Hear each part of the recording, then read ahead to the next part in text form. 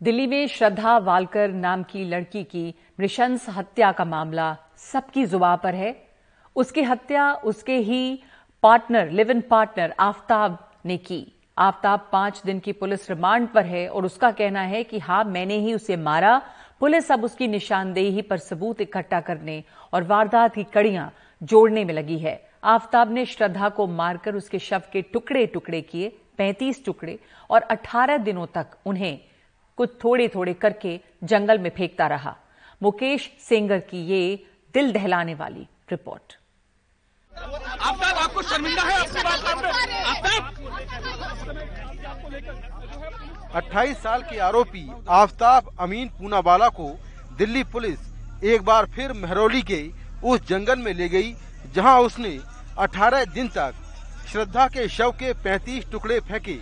वो हर रोज रात 2 बजे उठता और मास्क लगाकर इस जंगल में शव के टुकड़े फेंकने आता था।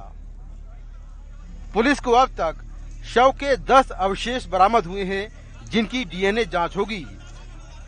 श्रद्धा को मारने के तरीके और शव को ठिकाने लगाने के लिए उसने गूगल में सर्च किया और साथ में जो अमेरिकन ड्रामा सीरीज है डेक्स्टर, वो उसने देखी और उससे इंस्पायर होकर इस हत्या की प्लानिंग की और श्रद्धा को उसने मारा। अपने आप में बेहद खौफनाक भयानक मामला है। काफी डराने वाली ये पूरी घटना है, क्योंकि आरोपी श्रद्धा की हत्या करने के बाद 6 महीने तक सामान्य जीवन जीता रहा। और ये भी जानकारी मिली है कि जिस फ्रिज में उसने श्रद्धा का शव के टुकड़े रखे हुए थे, उसी फ्रिज में वो अपना खाना भी रखता था। आफ्ताब ने पूछताछ में कई चौंकाने वाले खुलासे किए हैं और इस बर्बर, जघन्य और भयानक हत्याकांड की परतें खुलती जा रही हैं। पुलिस के मुताबिक आरोपी ने बताया कि उसने श्रद्धा का मोबाइल फोन महाराष्ट्र में कहीं फेंक दिया है। जिस हथियार से श्रद्धा का शव काटा, उसे दिल्ली में किसी जगह फेंका। वारदात के वक्त अपने और श्रद्धा के खून से सने कपड़े दिल्ली नगर निगम की कूड़ा उठाने वाली गाड़ी में फेंके। सल्फर हाइपोक्लोरिक एसिड से उसने फर्श धोया, जिससे फोरेंसिक जांच के दौरान डीएनए सैंपल न मिले। हत्या और शव को ठिकाने लगाने के तरीके गूगल पर सर्च किए। आरोपी ने बताया कि बम्बल डेटिंग ऐप के जरिए वो श्रद्धा से मिला था। श्रद्धा के मर्डर के बाद बम्बल डेटिंग ऐप के जरिए 15-20 दिन के अंदर आफ्ताब ने दूसरी गर्लफ्रेंड बनाई थी। श्रद्धा के मर्डर के बाद आफ्ताब श्रद्धा के इंस्टाग्राम अकाउंट से श्रद्धा के कुछ दोस्तों से बातचीत करता था। जून तक उसने श्रद्धा का इंस्टाग्राम यूज किया, ये दिखाने के लिए कि श्रद्धा जिंदा है। आरोपी छतरपुर पहाड़ी के जिस फ्लैट में रहता था, वहां रहने वाले पड़ोसियों का कहना है कि श्रद्धा की हत्या के बाद इस फ्लैट में कई लड़कियां आती जाती थीं। हालांकि आरोपी पड़ोसियों से कभी बात नहीं करता था। मुझे तो अभी 1 महीने ही हुए आए हुए, तो आफ्ताब जब मैं यहाँ आया तो मतलब कि गेट बेल बजाया था फर्स्ट फ्लोर का, तो उसने आकर के गेट खोल दिया था। और गेट खोलने के बाद जो है कि उसने बोला कि भैया मेरा बेल नहीं बजाना, बस इतना ही। और उसके बाद बातचीत कोई नहीं हुई। हाँ जी, लास्ट टू लास्ट वीक 3-4 दिन के स्पैन में आपने 6-7 लड़के? हाँ जी देखे हैं। स्कूटी से देखे हैं, शॉर्ट्स ड्रेस में देखे हैं। वो किसी से बात नहीं करती थी, सीधा ऊपर ही जाते थे। 18 मई को हत्या को अंजाम देने के बाद आफ्ताब ने 19 मई को छतरपुर इलाके से शव के टुकड़े करने के लिए चाकू और शव रखने के लिए फ्रिज खरीदा। चाकू की धार पर रखने के दौरान उसके हाथ में चाकू लग गया, तो उसने जहां से चाकू लिया उस दुकान के बगल में बने अस्पताल में पट्टी बंधवाई। 19/5 को आया था और उसने एलजी का 260 लीटर का फ्रिज लेके गया था। क्या कुछ खास है इस फ्रिज में? 260 लीटर का डबल डोर का है, स्पेस ज्यादा होता है इसमें। अच्छा, ज्यादा स्पेस होता है इसमें। तो जब वो आया था तो कुछ घबराया हुआ था या जल्दबाजी में था? आपकी बातचीत उससे हुई होगी? नहीं, नॉर्मल कस्टमर की तरह ही था। अच्छा, आपको लगा कि वो मर्डर करके आया, ऐसा कुछ समझ में आया? नहीं, ऐसा कोई समझ नहीं आया। सर, पुलिस आई थी और पुलिस ने ये बताया कि आपके यहाँ से आफ्ताब ने 6 महीने पहले एक नाइफ खरीदी थी। और हमें तो देखो ऐसे याद नहीं था। याद कैसे रहेगा सर, 6 महीने पहले अगर कोई नाइफ खरीदने आएगा। और फिर उसने पुलिस वालों ने एक्यूज को बुलाया, आफ्ताब को बुलाया, और आफ्ताब ने ये बोला कि मैंने यहाँ से नाइफ खरीदी थी। नाइफ के अलावा उसने और क्या लिया था? सर नाइफ के अलावा पुलिस वालों ने बोला है कि गार्बेज बैग लिए थे। अच्छा। आरोपी आफ्ताब लगातार पुलिस लॉकअप में निगरानी में है। फिर इसकी फॉरेंसिक जांच के लिए सीबीआई की एफएसएल की टीम थाने पहुंची।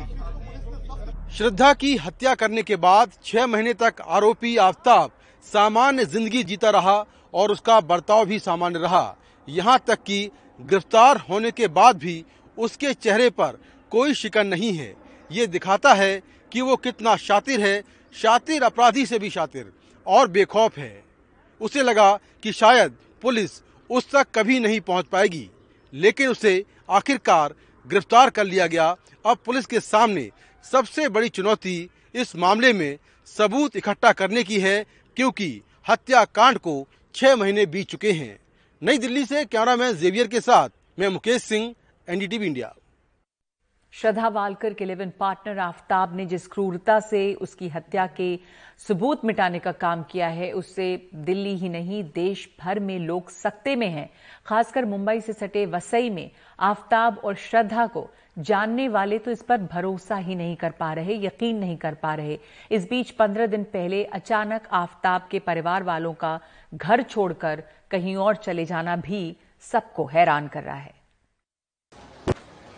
श्रद्धा वालकर की हत्या कर उसके शव के 35 टुकड़े करने वाला आफ्ताब मुंबई के करीब वसई का रहने वाला है, लेकिन 15 दिन पहले ही उसके पिता अपना घर खाली कर कहीं और रहने चले गए। आफ्ताब भी घर का सामान ले जाने में हाथ बटाने आया था। 15 दिन बाद आफ्ताब की हैवानियत की खबर सुन यूनिक पार्क के लोग सदमे में हैं। बहुत झटका लगा कि अपना बच्चा होकर के और उसको इतना बड़ा जो ये कांड हुआ, तो एक ऐसा फील नहीं होता है कि ऐसा ये कर सकता है, यकीन नहीं होता आपको ऐसा हुआ। 15 दिन पहले जब आया था तो आपने देखा था उसे? हाँ देखा था मैंने। बातचीत करने की कुछ हुई थी? बातचीत बस इतना ही हुआ था, किधर रहता है, तो बोला अभी मैं बोला अंकल मैं दिल्ली शिफ्ट हो गया हूँ, मेरा जॉब उधर लग गया, मैं वहाँ रहता हूँ, बस इतनी ही बात हुई।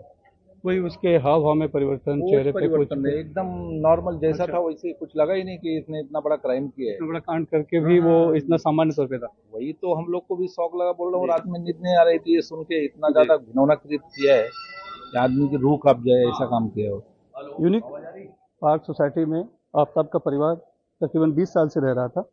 ये बिल्डिंग है और हम अगर यहाँ पर देखेंगे तो 301 जो रूम नंबर है उनमें उनका परिवार यहाँ पर रहता था। ये तीसरी मंजिल पर है अमीन जे पूनावाला। हालांकि जो सोसाइटी के चेयरमैन और सेक्रेटरी हैं वो बता रहे हैं कि अभी 15 दिन पहले ही परिवार ने ये मकान खाली कर दिया था और अब वहाँ पर किराएदार रहते हैं, यानी कि किराएदार को उन्होंने वहाँ रख दिया है। लेकिन अचानक ऐसा क्या हुआ कि 15 दिन पहले मकान उन्होंने खाली कर दिया और वो रहने के लिए कहीं और चले गए। श्रद्धा वालकर का परिवार भी वसई में ही संस्कृति अपार्टमेंट में रहता है, लेकिन उनका घर भी बंद है और बिल्डिंग वालों ने तो चुप्पी साध रखी है। लेकिन श्रद्धा के बचपन के दोस्त लक्ष्मण नाडार ने बताया कि श्रद्धा और आफ्ताब के बीच सब कुछ ठीक नहीं था। एक दिन तो श्रद्धा ने उसे फोन कर मदद के लिए भी बुलाया था। एक बार ऐसा भी झगड़ा हुआ था जब उसने मुझे व्हाट्सएप पे ऐसा मैसेज करके बोला कि प्लीज यहाँ मेरे घर पे आ जा, मुझे बाहर लेके जा, अगर आज रात को मैं इसके साथ घर पे रही तो ये मुझे मार डालेगा। ऐसा भी झगड़ा हुआ है उनके बीच में और हम दोस्तों ने मिलके उसको उसके घर से उस दिन बाहर भी निकाला था और आफ्ताब को वार्निंग भी दी थी कि हम पुलिस के पास जाने वाले हैं। बट उस टाइम पे श्रद्धा के कमिटमेंट्स को या फिर उसके जो बातें थी उसको रिस्पेक्ट करते हुए हमने बोल दिया कि इसको हम पुलिस में नहीं कर रहे, बिकॉज उसने मना किया। श्रद्धा के साथ बीएमएम की पढ़ाई कर चुके रजत शुक्ला ने बताया कि श्रद्धा बहुत ही खुले विचार की थी, इसलिए पिता से उसकी कम बनती थी। आफ्ताब ने इसी बात का फायदा उठाकर ऐसा काम किया जो एक आम इंसान नहीं कर सकता। वो अपने जीवन में बहुत संजीदगी से किसी चीज का टेंशन नहीं लेती थी, वो लाइफ को एंजॉय करती थी और जितने लोगों के साथ रहती थी वहाँ खुशहाली होती थी। तो अब ऐसे इंसान का यूं ही जो मतलब जो खबरें आ रही है कि शादी की वजह से उसने मतलब दबाव जो डाला होगा आफ्ताब के ऊपर, ये बात बिल्कुल बेबुनियाद है। इधर मुंबई में बीजेपी विधायक राम कदम ने आफ्ताब का पुतला जलाकर विरोध प्रदर्शन किया और मामले में लव जिहाद के एंगल से भी जांच की मांग की। वसई से कैमरामैन अल्ताफ के साथ सुनील सिंह, एनडीटीवी इंडिया के लिए।